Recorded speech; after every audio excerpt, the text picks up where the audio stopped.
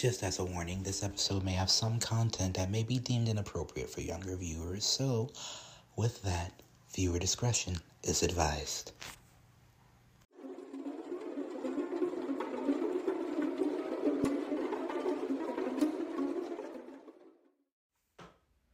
Hello, Spoogies, and welcome to another episode of DL Holmes Presents. Do you follow the rules? Do you trust your intuition, your gut feeling? Do you steer clear when there's fears to be had? Not always, right? Everybody doesn't do the right thing all the time. Surely you've stepped on a crack or walked under a ladder. Not thrown salt over your shoulders after someone sweeps your feet. What about the more obvious signs? What if they're there for more of a reason than we think? I guess it depends on who put the warning there, right? And we never really know. Well, tonight's episode is going to touch briefly on that and a tale that I call Caution. Branson had to piss almost immediately. He had to piss actually since before he left the house, but told himself to be fine for the car ride, not predicting the morning traffic that was going to lead him on his way to his prize. He'd run out of paint and decided that he wanted to finish his masterpiece today, his hopeful winning entry to a local art contest that he'd entered about 3 years before with no claims to show for any type of reward. 3 years of promoting and networking in a community he couldn't really stand had amounted to just about nothing, but something about this year just said, go for it. And here he was out of crimson red. He toiled over maybe blending the color, maybe lightening it, maybe darkening it, but no, he needed it in its purest form. So he went to his local hobby shop, trying to drive beyond the speed limit, but not being able to go over 45 because of the brown sedan and the blue Toyota that just kept getting in his way. So he turned off and pulled into a local grocery store and ran towards the back. As he got back there, he noticed just on the floor a yellow caution sign right in front of the men's room. He also realized that he'd never really been to this part of the store before. He turned around to look to see if any employees were nearby. Maybe somebody had just left it there, human error, someone lazy. Maybe someone was in there, but he didn't see anyone actually. Just a blinking light illuminating some small corners of darkness. There actually weren't any food aisles near here.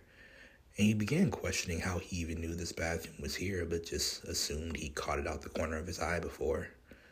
But there was the sign, his one obstacle to relief, and he decided that it was not a weighty obstacle at all. So Branson took the sign, flipped it on the side, and went into the restroom. He unzipped so quickly that the tip of his cock tapped the ceramic on the urinal before he started to relieve himself against the little scented cone that was in the center. He hadn't taken the time to notice if anybody else was in there with him, but that groaning meant someone was having a not-so-great morning.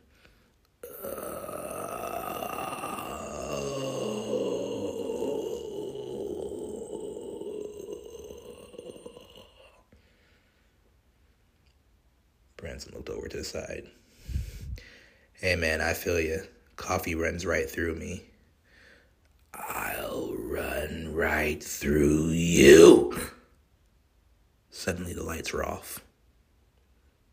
They flickered back on as Branson shaked and tried to shove himself back into his pants, but he looked. And as the flickering stopped, there was no one there. He tried to hold himself a bit so that he could finish the piss, just in case it was nothing. It's like all at once he was scared, paranoid, ready to fight, flight or flight, ready to run. He whipped it out, finished relieving himself. Obviously someone was in there. He We wasn't hearing voices.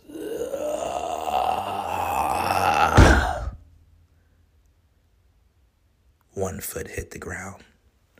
One bare, gray-skinned foot with clawed nails scraping against the ground.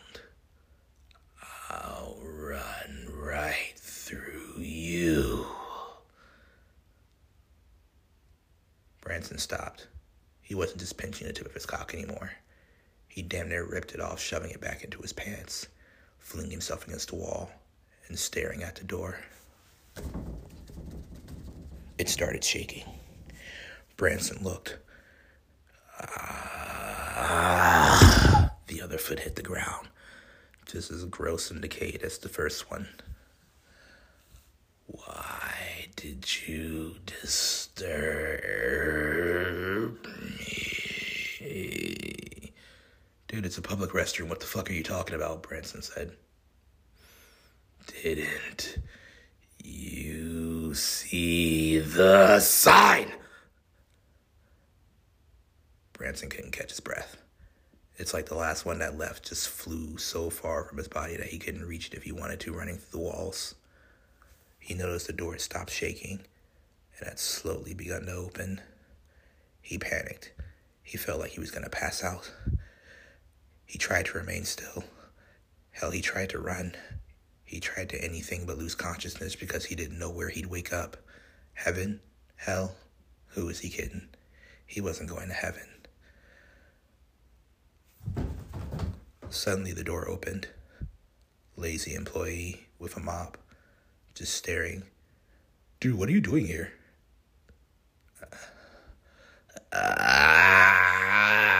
Dude, get out the fucking bathroom. Branson found his footing and his breath and stumbled out the door.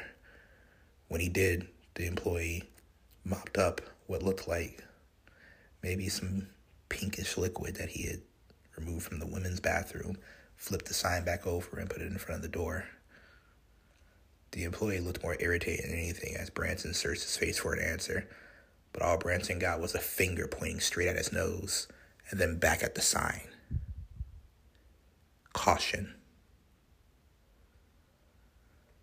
Branson ran out of the grocery store that day for the last time because he never went back to shop there again.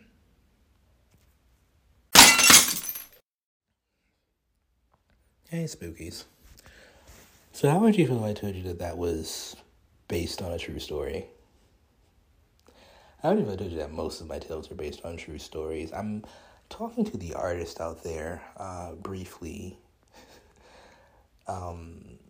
Conversations come up recently about art in general, finding the motivation to keep writing, drawing, painting, finding the motivation to write, draw, paint, shoot, whatever it is that you do, and how much of that comes from you, and what writer's block or art block really is. And just briefly, someone said something interesting recently, and I wanted to address it, and it was that writer's block, art block, an inability to shoot, an inability to conceptualize, comes from a fear of putting your real self out there and having it rejected or just not liked.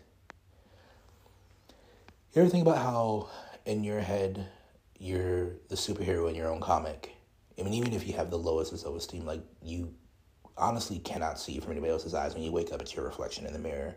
So the concept of burying your soul and having no one really see it, or having someone misinterpret it, or having it not viewed, not even necessarily the way that you view it, but the way that you intended for it to be viewed once you put it out there, is frightening. And in that, it's not that you don't know what to write, or you don't know what to draw, or you don't know what to paint. It's that you just don't want to let it go,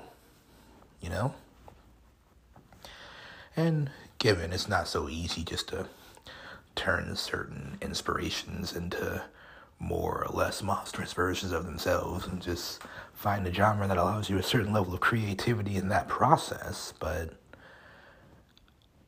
I dare all of you to stare back at that fear and just do it. Write that book. Paint that erotic self-portrait, shoot that sexy swamp devil photo shoot, but sing a song about a Rougarou, just do it. Because just like talk therapy can help people, just like talking to her, like getting it out there, if for no one else, if you're going to be the hero in your own story, let there be stories, let there be tales, let there be monuments and things to interpret for yourself so that you can look at it and find joy in yourself. It's another way to like yourself. Don't keep that from you because you're too scared to share it with other people. On that note, sometimes a yellow light means stop. So don't use grocery store bathrooms unless you really have to. And be mindful. We're heading into into the second month of a new year. A lot of numerology, a lot of forewarnings, a lot of signs that I guess we're all trying not to interpret or trying to ignore, paying too much attention to. And all I want to say going forwards, as I have, is that I appreciate all of you. And I love all of you. I love the support. I love telling stories and interacting with all of you. But I definitely want you all to be careful and be safe. Because, this is fun for me, but I like to think it's fun for y'all too. And I'd hate if we couldn't do this because you decided to ignore a sign. Anyway, I hope y'all have a wonderful rest of the week. I can't wait to tell you a new tale next week. And until then, pleasant sleep and erotic nightmares.